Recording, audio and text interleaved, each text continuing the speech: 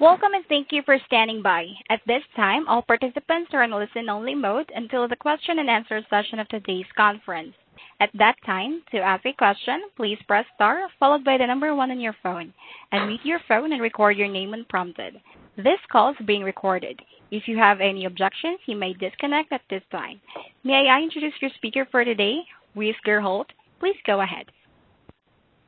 Great. Thank you, Tara, and good morning, good afternoon, good evening to all of you that have joined today's background briefing on what you should know about the Paris Rulebook, which, as you know, will be a key topic at the COP24 UN Climate Summit in Poland this December. The focus of this background briefing is on the Paris Rulebook. We'll have a separate press call later on that goes deep into the overall package of COP24, but this is more about the intersection between COP24 and what needs to happen on the Rulebook itself. So as Tara said, I'm Reese Gerholt, the Senior Communications Manager for the Climate Program at WRI. And for those of you that are less familiar with us, World Resources Institute is a global research organization working at the nexus of the environment, human well-being, and economic development. We have 700 staff working in 8 global offices. So today we have 2 great experts to brief you on the Paris Rulebook in the context of COP24, and each of them will be on the ground at the negotiations and available to speak with you further in the weeks ahead, as well as, of course, during the negotiations. Our experts are David Waskow, our International Climate Director. He will give some overview remarks on the genesis of the Paris Rulebook, how it fits into the broader context of COP24. And then Yemi Dagnat, our Senior Associate, who will give an overview of what's being negotiated at the COP on the Paris Rulebook and key aspects that you should really keep your eye on as the negotiations go forward. We expect that at least one of our experts from our climate finance team may join us later in the hour to take questions you might have that are more of a finance slant. So we'll keep the remarks from David and Yemi relatively short so we have enough time to answer a lot of your questions and have a lot of good back and forth with you. And before we begin, I wanted us to flag that we just published a handy media tip sheet called Explaining the Paris Rulebook, What You Need to Know for COP24. It breaks down all the key issues in about 5 pages, so it should be a helpful resource for you. You probably already got my email about that, but if you didn't, just download this media tip sheet from our website at wri.org/COP24. We're also making a recording of this call to share with those that are unable to participate. And if you want a copy of that, just let me know. Lastly, I just want to reiterate this is a background briefing. This is not really for quotation. However, during the call, if you hear anything that you do want to quote, please just come back to us and confirm, and we can go that route. Or, of course, we can always set up a separate call for you to get an interview for quotation. So with that, I will hand the floor over to David Waskow. Great. Thank you very much, Reese, and thank everyone. Thank you for being on. We're pleased to do this. We're sort of in that last rush toward COP24 in Katowice at the moment. So we thought this was an opportune time to talk with all of you and give you our sense of where things stand on the COP generally, but more importantly, in particular, on the rule book and how that process is playing out. We have said before, and I think this continues to hold true, that this COP is the most important one since COP21 in Paris. This is really the moment to put the Paris Agreement fully into motion and bring it really to life in all of its dimensions. And that's true in several respects, and we see this COP as really having 3 main pillars or dimensions to it that are important to keep an eye on and are really essential to the kind of outcome that we'll have at Katowice. So the first of those is the rule book itself, and we'll say a bit more about that in a few moments. The second dimension is around ambition.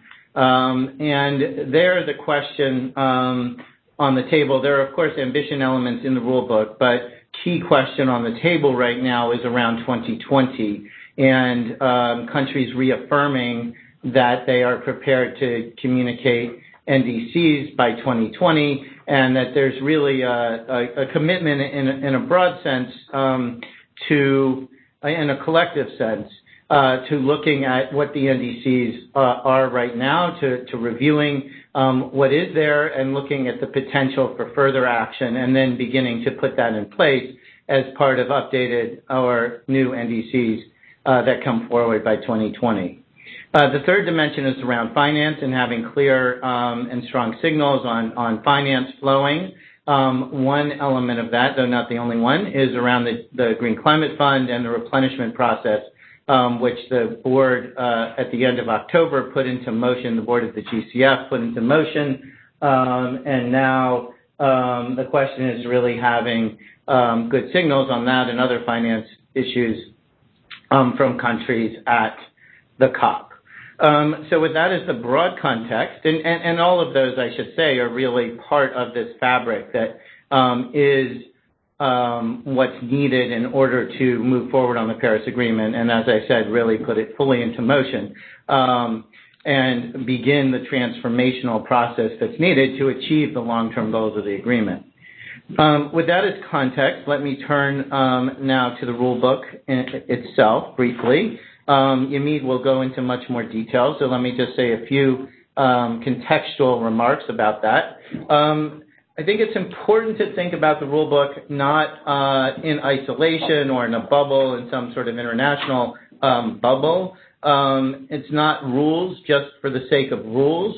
It's about putting in place the framework that will enable action to take place on the ground in very concrete ways, and for action to be implemented, but also for ambition to be increased over time.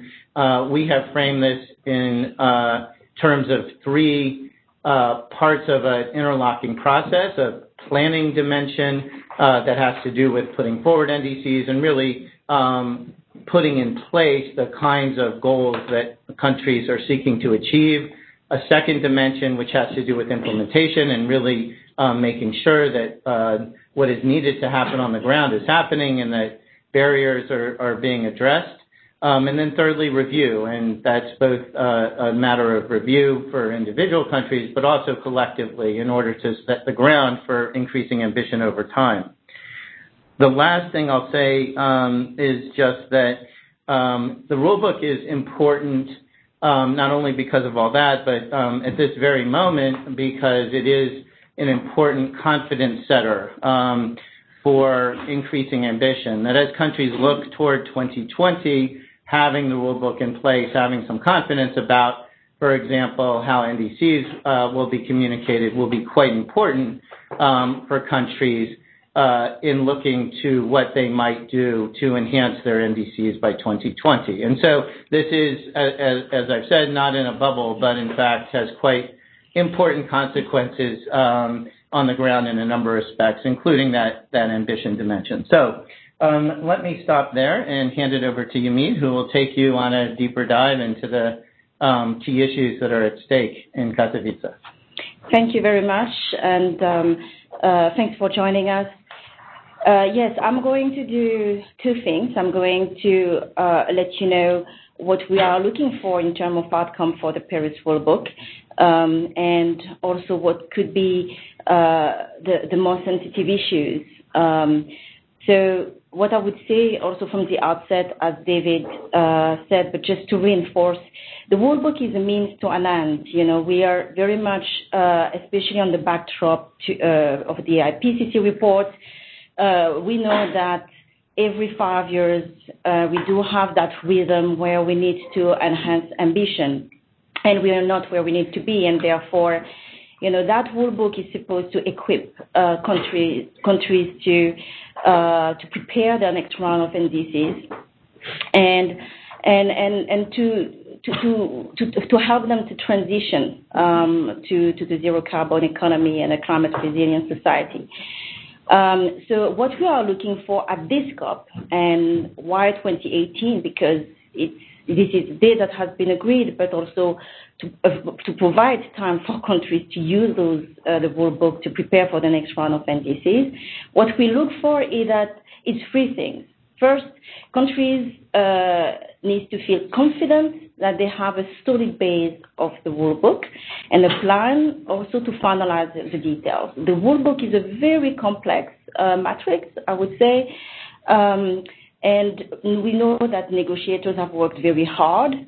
We have not been necessarily always where we were hoping to be, but it's been a tough exercise, and ministers are starting to pick up on this issue, in this complex issue. And what we hope is that the agreement, there's an agreement on enough issues that reflect or convey a functional set of implementing guidelines to make the Paris Agreement operational, including on core issues, how countries communicate their future plans, so this is the NDC communication, how they account for their efforts, how they also give a signal on not only the mitigation efforts but adaptation, how they capture such efforts, how they report transparently their efforts, so looking backwards as much as looking forward, what the finance implication of that journey, what means of implementation like cooperative approaches, the use of market, non-market mechanism. Of course, there's also what makes this Paris Agreement unique, like the global stocktake, the ratchet-up mechanism, and the compliance process, which give a little bit of teeth. So these are some of the issues, to look to watch out. We know that it's so complex that a few details, on formatting, would need to be further elaborated beyond the COP. So we are pushing for the most comprehensive package. And we also hope that the package itself is going to be coherent, cohesive. There's a lot of linkages between the different elements. We have produced a number of papers, that highlight those linkages, and there are trade-offs. Some issues are more important for some groups than others. And, the whole, what happens all the time in the negotiations is, finding some compromise where every parties find that their key issues have been addressed properly. And the other dimension of that first point, having a solid base, is to make sure that we do have some clause that allow this rule book to be revised as we're learning by doing. We may not have, a full package as perfect, and there's a lot of room of improvement as we move along. So that's for the first, getting a solid base. The second point is maintaining the spirit of Paris. So to make sure that we do have one set of guidelines that leave no one behind and move us away from the approach we've seen over the past 20 years, where we had a bifurcated requirement between developed and developing countries, to where we had also very often unclear guidelines, and where we did have guidelines on restricted issues. So the issue of scope and how to bring flexibility into it are going to be key to watch. So what I was saying in this regard, just to unpack that second point a little bit, we're looking for one set of guidelines, especially for the way countries will communicate their efforts in the NDC communication, will report transparently on their efforts. And to do that with flexibility for not only the small islands, least developed countries, but also other developing countries that need it in light of their capacities. That flexibility is definitely one of the issues to watch, because we need to be creative in conveying this in the guidelines in a way that does not land into a bifurcated word again. And there are a few means to do that. One would be to refer to the latest IPCC guidelines, for all countries. And this is a guideline that actually already allow, by the use of tiers, countries to produce data, to share data based on their availability of data, their ability to collect, use, and we know that there's a vast spectrum of capability on this. But the IPCC has equipped, countries over time, especially developed countries, to be where they are, to have sometimes state-of-the-art processes. And we hope that, all countries, including developing countries, will even embrace this further. Another dimension on how to reflect flexibility and also to make sure that no one is left behind and we have a comprehensive set of requirements is to allow parties to report on a broader set of efforts. So the Paris Agreement prescribes a number of issues, information to be included in the communication on the report. And for some countries, they really want to see more details or to see more issues taken into account, like loss and damage, response measures. And, the whole, debate is going to be how to allow for this without overwhelming the process. And another dimension is, of course, because of differing capabilities, some countries may be unable to fulfill with all of their requirements straight away to provide perfect communication or report. And we hope that the review mechanisms, the individual reviews and the collective reviews, are going to empower countries to improve over time, to identify the gaps and to improve the quality of the reports and to inform the national decision-making process so that with better data, countries also design better policies and enhance their ambition ultimately. The solidarity dimension is important, and it's not just about finance, it's about also capacity building. This is an important issue. The capacity building initiative on transparency has been established under the Paris Agreement. There's going to be reports, discussion, and countries will want to make sure that developing countries will be willing to make sure that they will be further supported in their journey, because this is going to be a steep change for them, for many of them. So just to summarize, sticking points, getting the right level of information, the robustness that countries need to trust each other on not only what they're planning, to understand and trust each other on what they're planning and what they really have done, and to make sure that what they say is also aligning with what the atmosphere sees. The second is making sure that the set of guidelines is empowering, durable, comprehensive, so addressing flexibility, making sure we've got the right processes to discuss contentious issues. The third point is making sure that there are some means of implementation that, countries are going to have confidence in the type of financial support that is going to be provided, mobilized. There's going to be the market or non-market mechanisms being looked at. But more importantly, there's capacity building to really make the most of those systems. And I was just, my last point is to say that we do have a publication setting the Paris Agreement in motion that gives you a broad overview of, the type of guidelines that we could expect, which means that we know this is feasible. And I think the hopeful news is that after the pre-COP, when ministers met, a few ministers met with their head of delegation, they feel that this Paris Rulebook, despite its complexity, is within reach. The question is making sure that it is of high quality. Thank you.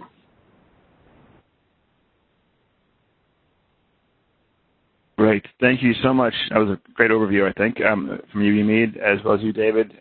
So now we can go into questions. I would say there's a number of you, so I would just ask that as we gather your questions, that perhaps you can ask one, and then rather than do another follow-up question immediately afterwards, if it's kind of somewhat unrelated, perhaps we can get you back in queue and make sure everyone has a chance to get their questions answered over this the rest of the hour. So, Tara, our operator, would you please explain how people can submit their questions? Certainly. We will now begin. If you would like to ask a question, please press star followed by the number 1 on your phone, unmute your phone, and record your name clearly when prompted. Your name is required to introduce your question. To cancel your request, press star followed by the number 2. Great, yeah. So just star 1 to get in queue, and then we will go and we can jump into the first question. Yeah. Oh, I should say, yeah, I did mention earlier, but we do have our climate finance colleagues here as well in case there are finance questions. But operator, we can go to the first question. Thanks. Thank you. The first question comes from Lisa Friedman. Your line is now open. Hi, guys. Thanks so much for doing this today. I have a strategy question. I mean, the U.S. has been, perhaps the strongest advocate of transparency and ending bifurcation, but since at this point it kind of lacks any moral authority to ask much of other countries given its intended withdrawal, I'm wondering what you hope the strategy is here. I mean, are you hoping the U.S. stands back and lets Europe take the lead on some of these issues, or are you still maybe relying on, the hope of like goodwill and personal relationships with State Department negotiators to move some of these issues? How are you hoping and how are you expecting that the U.S. plays this, given all the dynamics here? Yeah. Thanks. Hi, Lisa. So, I mean, first thing to say, I think, is that the U.S., as you implied, has had a fairly consistent position on transparency issues, a quite clear position in favor of transparency, a transparency framework that applies to all. And I think that is a view that it extends back several administrations and is still essentially consistent with what the view of this administration would be, particularly when you think about the question around China and transparency with China. So I think that there's a through line just in terms of what the actual substantive point of view is. In terms of how they articulate that or what posture they take in the negotiations, I think from my perspective at least, it's sort of a balancing question because on the one hand, the U.S. has been a clear articulator of that viewpoint, and I think it's sort of understanding of those issues continues to be something that's relevant in the negotiations. And also, I think actually, frankly, other parties will want to hear in some ways. And also, it's important to bear in mind that the co-facilitator of the transparency negotiating track continues to be a U.S. Negotiator who is working with a Chinese co-facilitator. So the U.S. will certainly continue to play a role in that way. At the same time, as you were saying, essentially, and as you were implying, it's the U.S. has less leverage and less of a base from which to speak, less of a leg to stand on, if you will. And it would be unhelpful for the U.S. to overplay its hand and to be overly vocal. And there's certainly other parties, the EU and others, who also want to have a common framework for transparency. And honestly, it extends beyond developing countries. I mean, there are, for example, ALAC, the progressive Latin American countries, who also have clear points of view on that issue in favor of that kind of common approach.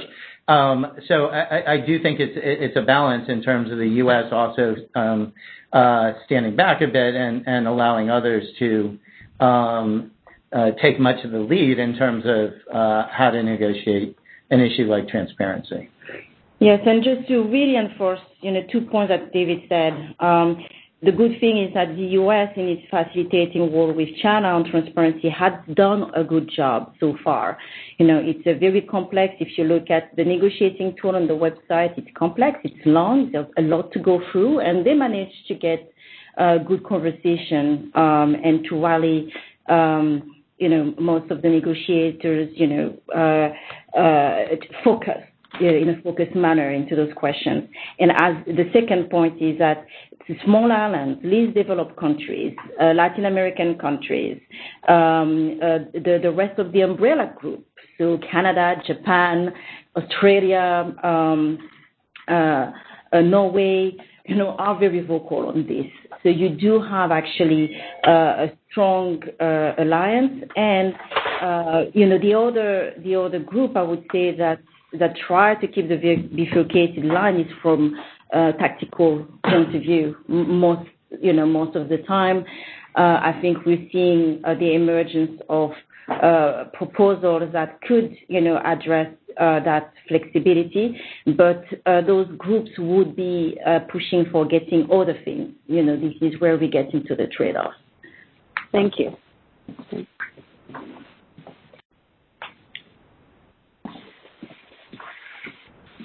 Great. Can you go on to the next question, please? Our next question comes from Nikki Ando. Please go ahead. Oh, hi. It is me. It's Kiyoshi Ando of Japanese newspaper Nikkei. Hello? Yes. Hello. Thank you for joining. Sorry about the mistake on the name. Please go ahead. Did you hear? Yeah. Okay. So I have a question about the overall negotiation. I mean, the preparation so far. You've been preparing for this COP24 for a year or so. The old negotiators are preparing. So how far have we come? Are we coming enough as planned, or we are still halfway, and there are a lot more to do than we have expected in the beginning? And how is IPCC's 1.5 special report contributing to this whole process? Hi, this is David. I'm going to just jump in on the 1.5 report question, and Yamid will talk about where we stand in the negotiating process. I think the 1.5 report has actually added quite a bit of impetus to agreeing on the rule book and frankly, to agreeing on one that's robust. I think people have recognized that we are in a perilous state in many ways, and so really having the Paris Agreement fully functional and getting these implementing guidelines in place that can enable that is critical. And also that it is done in tandem with the ambition efforts, particularly around 2020. So I think all of that has been a real push in the right direction. And certainly we heard that reports out from the pre-COP that Yamid mentioned that took place a couple of weeks ago in Krakow. Those report outs were that ministers and heads of delegation really did have on their mind the way in which the 1.5 report pushes in the right direction in terms of getting this done and getting it done well. I think it's not just a question of getting it done, but actually doing it in a robust way. So hopefully that answers your question. Let me hand it over to Yamid in terms of the sort of where did we stand in actually getting all of this done. Yes, so thank you for your question. I would say that we came a long way. This was a huge enterprise. This Paris Agreement is not, just climate. There's a lot of politics in it because it's climate, economic, social, because of all those dimensions. But, although we came a long way, we started very slowly. And that slow start prevented us to be probably as far as we could have been. But, as David said, it's, getting at least the basics right, are within reach. The question is how comprehensive and detailed it's going to be. We do expect, some levels of details to be further elaborated next year. So, but we don't want to speculate too much about how much of those level of details will be pushed or postponed next year. We want to push for the most comprehensive package possible. So I think but we need to be realistic. We have 5 days left of negotiations in Katowice. for to resolve a number of technical and some political issues. So we need to be realistic of what needs to be done. We know that a lot of negotiators are currently engaging in a number of outreaching activities. There's a Cartagena dialogue meeting happening this week. It's a group of progressive countries looking at compromises. So yes, I think the first week is going to be very intense. Most of the negotiators are not going to be very much available. But I think the will, the political and technical will is there to really get as far as we can. And just to clarify what you mean, I think, Matt, in terms of the 5 days, that's the 5 days that, or I think they've added a partial earlier day now, so maybe 6. Those are the days that the negotiators will have. They will then begin the process of handing over to ministers in the second week. And so there's a lot of that technical work that will have to happen, as Yamid was saying, the first week, really on the nitty-gritty of all of these complex interlinkages among the parts of the agreement. And we could say more about what those linkages are. And then the political questions really come to the fore in the second week. But a lot happens also before, Poland. That was also the point. Negotiators are not just sitting in their offices at the moment. They are actually engaging in a lot of outreach to try to identify. If you look at the text that we currently have, there's a number of options. So the idea for them is to reach out to each other to see, what could emerge as an ending zone. And to some extent, we are also keeping sight of it, and we're trying to engage and make suggestions also on how, those, the best outcome, the most ambitious outcome could emerge as well. Yeah, and just to add one other thing is that the co-chairs have released a draft negotiating text, which helps frame the questions that the negotiators and then the ministers will have to engage with. And so that has really helped funnel down what was a very broad set of options into some much clearer, specific approaches that they may take. And it's not to say that it's all laid out in perfect form, but it does help clarify what decisions need to be made. Okay, thanks.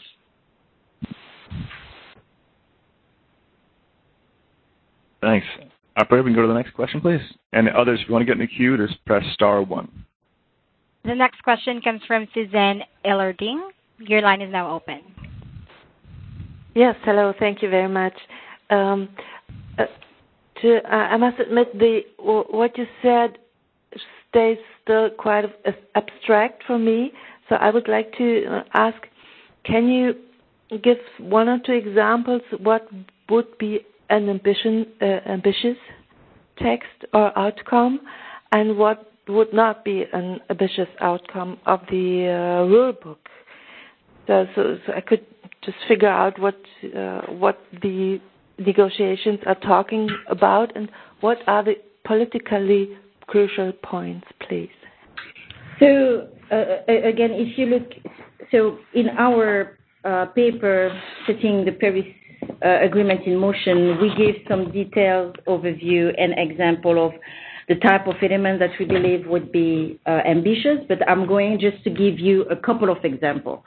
If you need more, we could have a chat, to elaborate further. But so when it comes to what countries are going to communicate, the plans, that their efforts that they are going to communicate, and also the way they're going to report on their efforts. One critical element is the type of guideline that they're going to use, to produce their emissions inventory. This is an important tool to not only track the emission trends, but to inform also parties on what are the key sectors and where there's more potential to reduce emission, and trying to make sure that all countries are using the same guidelines, will be a progress. At the moment, we do have developing countries using 1996 guidelines and developed countries using 2006. These IPCC guidelines are up for update next year. So, one of a good outcome for us would be that there's agreement that all countries will be using from a start date to be agreed and not to be too far off this latest IPCC guidelines. And latest is good because it's, if in the future there's further updates as, science and technology becomes greater, there's a possibility to still be at the forefront and to produce better data. So this is one example. Another one is when we're going to start to have this new enhanced regime kicking off, and there is a debate on whether it should start as early as 2022. So, a report in 2022 for developed countries would include emissions up to 2020. So that's the timeline that we have seen for developed countries. Developing countries generally have a 4-year time lag. And so some developing countries are wondering whether to start, looking forward in the new regime, whether, the first, date should be 2024 or even later. What we're saying, what we're pushing is, well, especially with the IPCC report, we cannot wait so long, to have the process to kickstart. And, by 2026, for example, the guideline would be already almost 12 years obsolete. So it's going to be, 8 years. So it's going to be important to make sure that, we find the right, starting point while allowing developing countries to really accelerate their transition and equip them with the right capacity to do that. So that's another example. Another example is on the global stocktake. What we see is there's two. We would like to have a sense as to what is going to be discussed at the moment. Whether we're going to look at the progress from mitigation, adaptation, and support as we have done in the past, or whether the conversation will be driven more by the long-term goals. So on the temperature goal, the resilience goal, and the finance alignment, the alignment of climate finance goal, and having this. The conversation driven by those 3 goals enable a more comprehensive set of consideration. So like the IPCC, put it clearly, when you look at the temperature goal, you look at the implication on adaptation, you look at, what implication beyond adaptation when countries, cannot adapt, and what are the impact in terms of loss and damages. So it is very sensitive for some countries, but we feel that it's very important that during such consideration, all countries feel that they are going to be their issues are going to be their contexts are going to be taken into account, and that they will be provided the means also to really go further faster. So these are 3 examples. We could elaborate on more in a further call. Okay. Thank you. Our next question comes from Urmi Goswami. Your line is now open.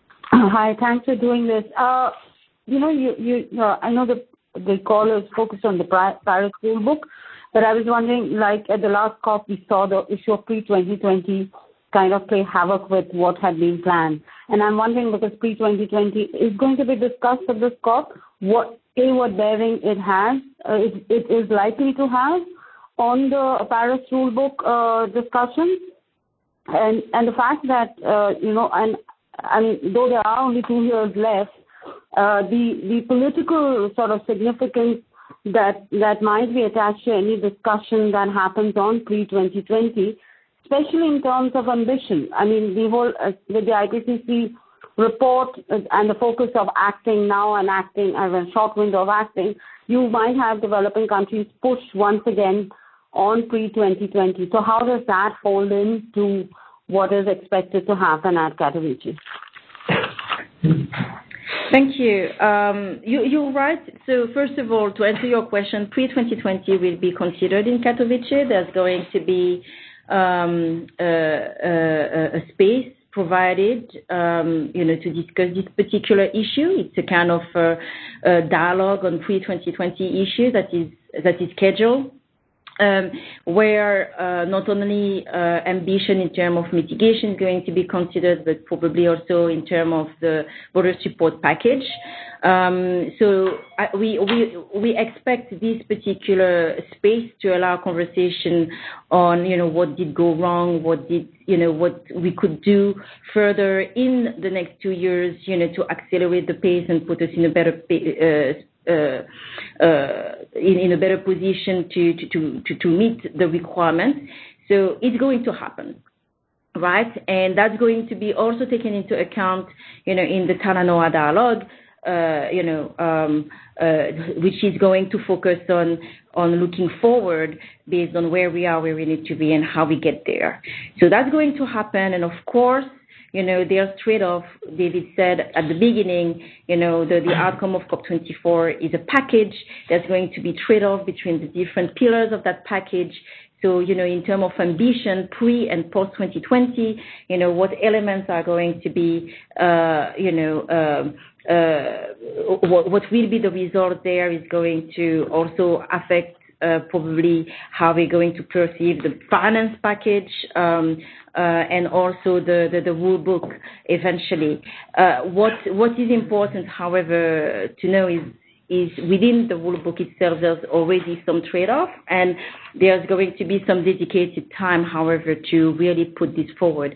And what organizations like us are trying to do is to make sure that we get, that narrative right, that everything is important, but we should not necessarily use, one difficult issue as an excuse not to move along on a pillar that is so critical, for the credibility of the regime. Oh, thank you. Thanks, Henry. Our next question comes from Lou Del Bello. Please go ahead. Hi, can you hear me? Perfect. Hello? Oh, thank you. Sorry, I wasn't sure if my microphone was working.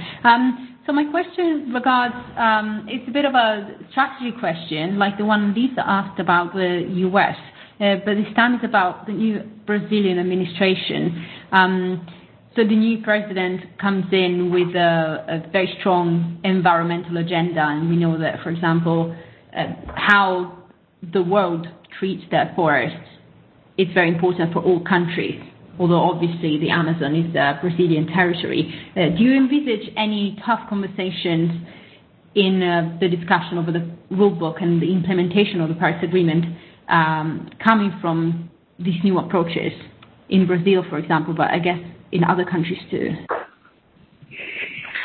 When you say, thanks, Lou, when you say other countries, you mean on forest issues specifically, or is that what you were getting at?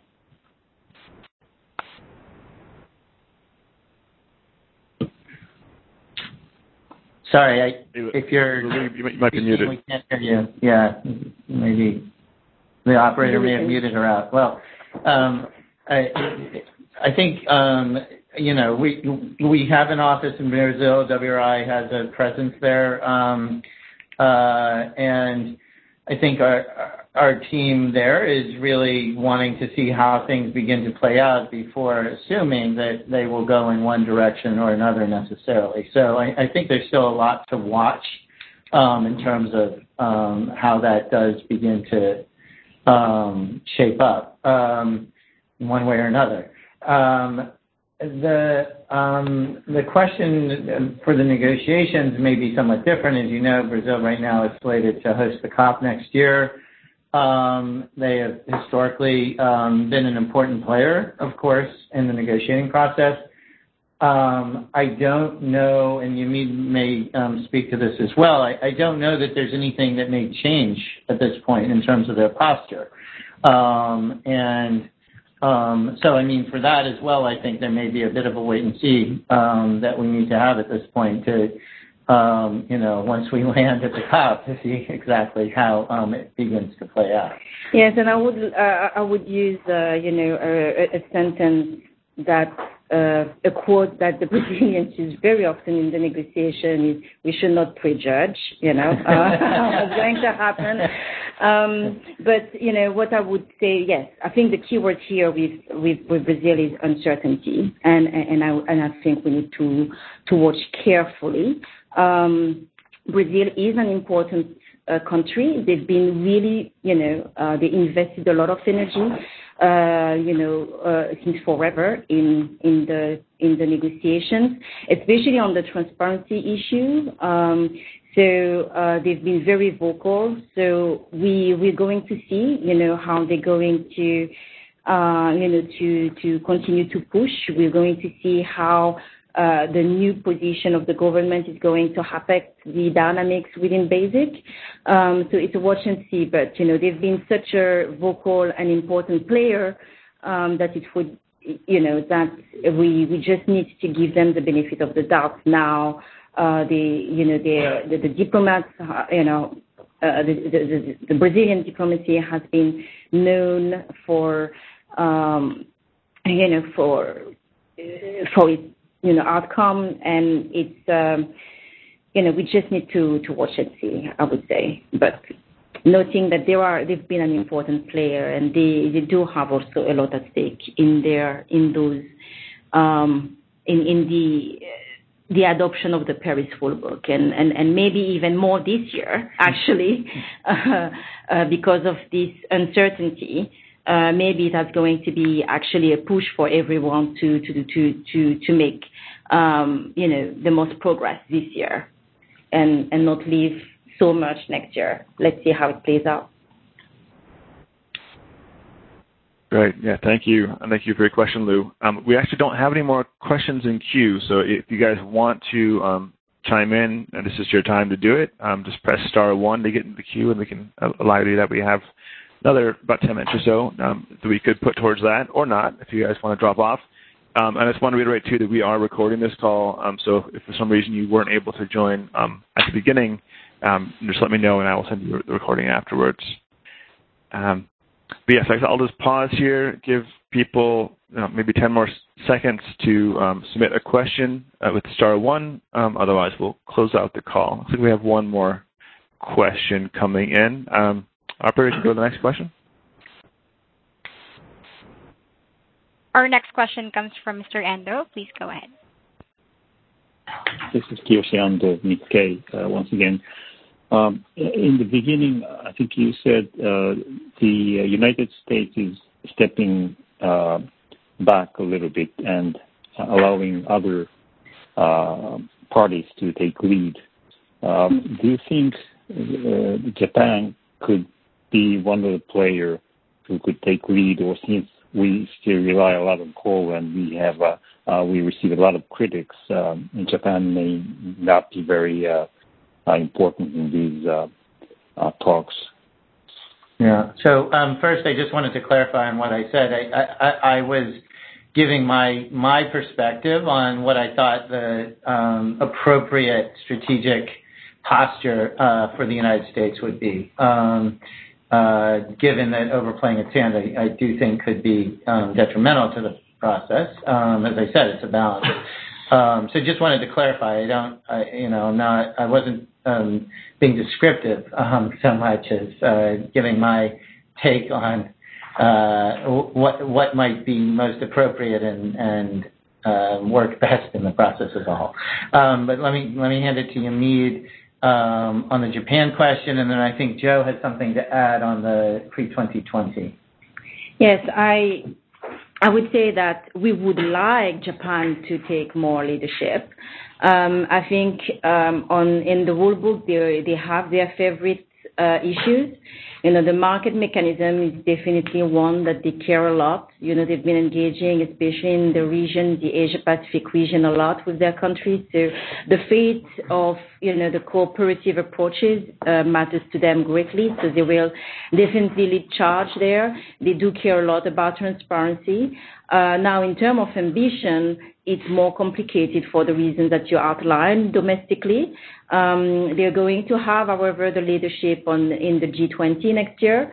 So, this is a country that we still need to keep in the back of our mind, and that we hope to push to play, fully its leadership in the G20 next year, and also to be, on the more progressive side there. And the other issues, so I mentioned the rule book, I mentioned the ambition. I think where they can also play a good part as a major donor is on finance, and that's a good transition actually to my colleagues on the finance team. So we do have Neera, who leads on anything related to funds within the climate architecture, and we do have Joe, who has spent a lot of time in the nitty-gritty, intricacies of the negotiations. So you can reach out to them separately. But Joe, you wanted to say something on the pre-2020. Yeah, no, well, I'd just say on Japan and indeed all developed countries that they will have an opportunity, particularly in the next year or so. The Green Climate Fund has just started their replenishment process, and so we're looking to all developed countries to step up with ambitious pledges to that. So that's one concrete way that Japan and other countries could contribute. And then just on this pre-2020 question that we had a few minutes ago, obviously one of the key elements of pre-2020 action is climate finance, and it was an important part of the Paris package. It's an enabler of ambition, but it also builds trust in the negotiations. Pre-2020, developed countries made a commitment in 2009 to mobilize $100 billion a year for developing countries in climate finance. And there are understandable questions about how far along we are to that. That's due by 2020 again. This year is going to be a new report coming from the Standing Committee on Finance. That's the UNFCCC's technical finance body. It's made up of equal numbers of developed and developing country negotiators, and we expect that to be out in the next week or two, actually, and certainly by COP at the latest. And that's going to look at the years 2015 and 2016, and it will give you a big picture overview of all financing, including private and all kinds of investments that are relevant to climate. But it's also going to focus in on the international developed to developing country finance flows. So that should give us a much clearer picture of where we are. Yes, and Neera, you would like to ask? Actually, if it's possible, since we're low on time, is it possible we have two more questions we want to get in? We can go over the hour if you have time, but I want to make sure we get through these two questions. That's okay? Perfect. Yeah? Okay. Sorry, Neera. You can go on to the next question, please, operator. The next question comes from Laurie Gearing. Please go ahead. Hi, this is Laurie Gearing from the Thomson Reuters Foundation. Thanks for taking the time to do this. I had a question about the 1.5 degree report, which has essentially said we have 12 years to shift anything, and what your views are on how this process that's been so painstakingly put in place ever so much time is capable of taking on that kind of a deadline. We know that what's happening out in the real world is happening fast, and this process is a slower one. How do those two things match up? And then alongside that, we talked about you were talking about getting the right processes around contentious issues. What do you see as being the big contentious issues, and what are processes that might work to resolve those in your view?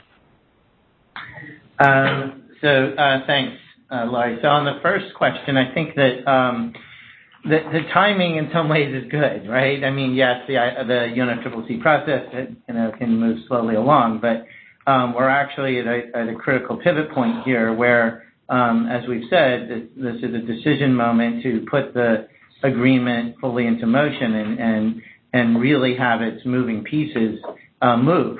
So that's what needs to happen at Poland, and given what the IPCC report said, we don't have a lot of time to wait to get those pieces in place and in motion. I do think an important outcome, and as I said, the rulebook helps set the stage for ambition. There is another dimension to what needs to happen in Poland on ambition that is very near term, and that's what countries will do in terms of strengthening their NDCs by 2020. That process needs to kick off in Poland. There's the UN Secretary General's Climate Summit that will happen next September in New York. That's going to be a key moment in terms of countries coming forward with their intent around enhancing and strengthening their NDCs. And then by 2020, actually submitting them.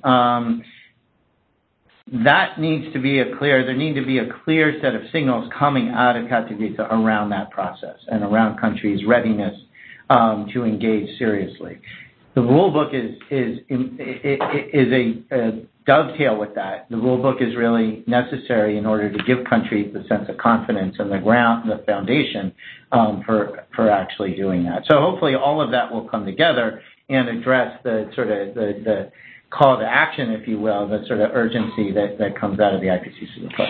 And so quickly to your next question, and I think we can take it offline. Big contentious issues. I think, I was alluding to the review processes, individual review processes, the global stocktake. Countries do not like to be finger pointed. They don't like to be judged necessarily. So how to create a process where there's sufficient peer pressure, but that is done in a facilitative manner, so that they really embrace it fully to identify their gaps and seize opportunities to go further faster. Other issues, are how to take into account loss and damage more particularly. For some developed countries, it can be very sensitive because they really do not want these to deviate into compensation and liability issues. And other things are like response measures. But we can discuss further offline about some of those sensitive issues. Thank you.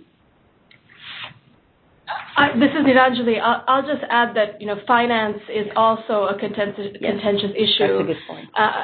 That tends to boil up, particularly toward the end of the negotiation. So it's one that is important to keep an eye on. And I'm not going to get into all the technical details because we're short on time, but certainly, there are some technical issues that parties will need to make progress on, including on transparency of financial reporting and the like. But one of the things that will help in particular to unlock some of the contentious dynamics around finance will be positive messaging from contributing countries around the Green Climate Fund replenishment and also supporting the Adaptation Fund and the Least Developed Countries Fund, sort of saying that, those funds still matter, and any other climate finance related pledges to increase ambition. Those are things that politically will help unlock sometimes what can become an extremely challenging discussion. That's perfect. Thank you, Mira. Mm-hmm. Great. And I know we are over time, and actually I'll ask a question to our speakers. We have 2 questions in queue. We can either potentially take them now if you have the availability, or we can just take them offline. What's your schedule look like? Maybe we could hear the 2 questions in a row and see how we can respond as quickly as possible. That's a great idea. Yeah, let's try that. So, operator, you can go to the next question. The next question comes from Paula Tama. Your line is now open. Hi, can you hear me? Yep. Yes. Thank you. I just wanted to ask you, we know that the rule book is the outcome, the desired outcome. I wanted to know procedurally how much of a concrete document will it be at the end of Katowice, and how much technical work will actually have to take place in the further months. So what can we consider an acceptable outcome at the closure of the COP? Thank you. Right. Thank you very much. And let's go on to the next question, and we can tackle both these at the same time. Next Operator, question can you go to the next comes question? from Natalie Sauer. Your line is now open. Yeah, mine is quite a broad question. We've talked about the US and Japan and what they might be after in the rule book. What about the other big players?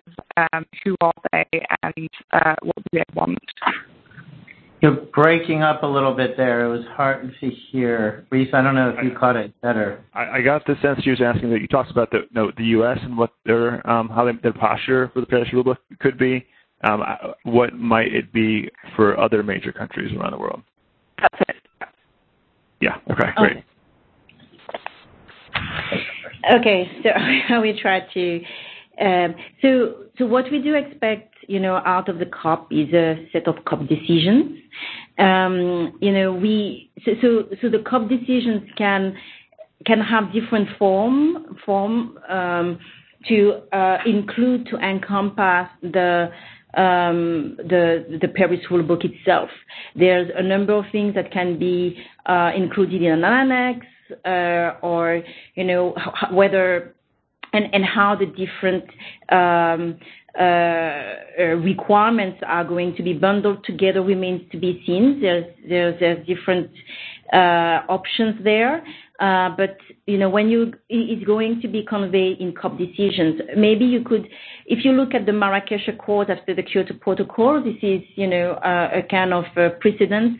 This is one way we could see this. So we had at that Marrakesh COP a set of COP decisions that outlined the different requirements that countries adopted. So yes, so that's one thing. And then for what to be left, after, I will give you a couple of examples, but I don't want to prejudge. One thing is, for example, on the transparency framework, there's a number of set of information we would like to see. What format is it going to be? So, to make sure that the information is clear and comparable, between countries. Is it going? We know that we would like the rule book. The guidelines adopted in Katowice can say this information is going to be captured in a tabular format, but what the tabular format is going to look like remains to be seen. How to make sure that we account robustly the different type, of commitments. We do have economy-wide targets, targets against business as usual, different set, and in order to make sure that there's no double counting, you may need to have some sort of balance sheet, and countries will not have time to discuss, how those balance sheets could look like, and that could be, another set of. It would require more time after Katowice to do that. So these are two examples, and we could elaborate further in our paper. We do have. For each key issues to watch, a section about the type of questions and elements that could be discussed after. And of course, beyond US and Japan, there's a number of other countries that matter. We are in a world now on distributed leadership, and I will leave David maybe to have the final words before we close. I mean, I think that for other countries, that everything is in play and at stake, right? And so I think it's there's no reason for any country to do anything other than fully engage at this point. It will be quite critical for the EU, as we noted, to be fully engaged and leaning forward into the process.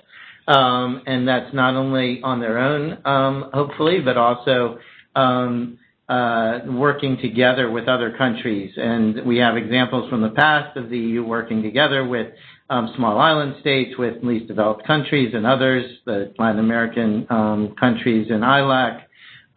So that will be an important part as well. We talked about Japan.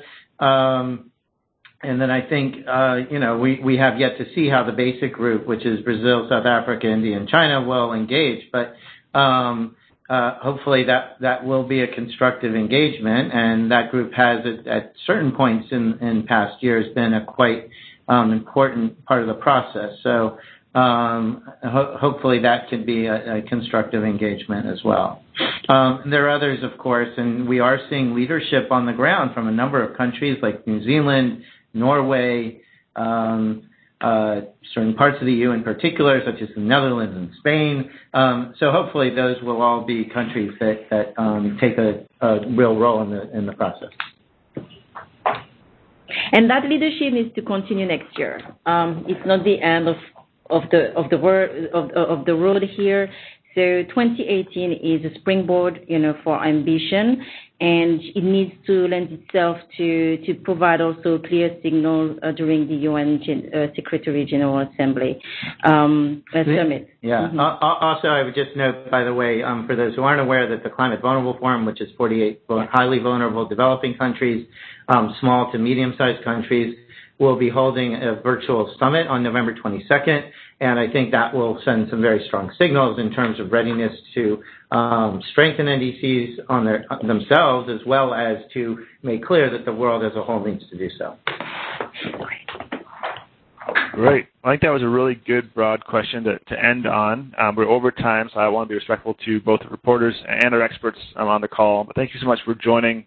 I think it was a really rich conversation. And just to reiterate that we do have a recording of this. If you want a recording, just email me.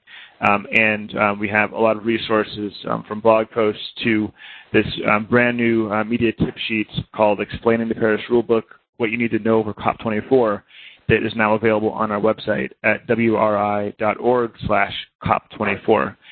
So please do be in touch with us in the weeks ahead. We will have another formal press call, more for quotation, with some other experts just before the negotiations. But we're always here to talk to you before then. And, of course, we'll see you for 2 full weeks in Katowice, Poland. All right. So thank you very much, and we'll be in touch. Thank you. Now, ready to close the call. That concludes today's conference. Thank you for your participation. You may now disconnect.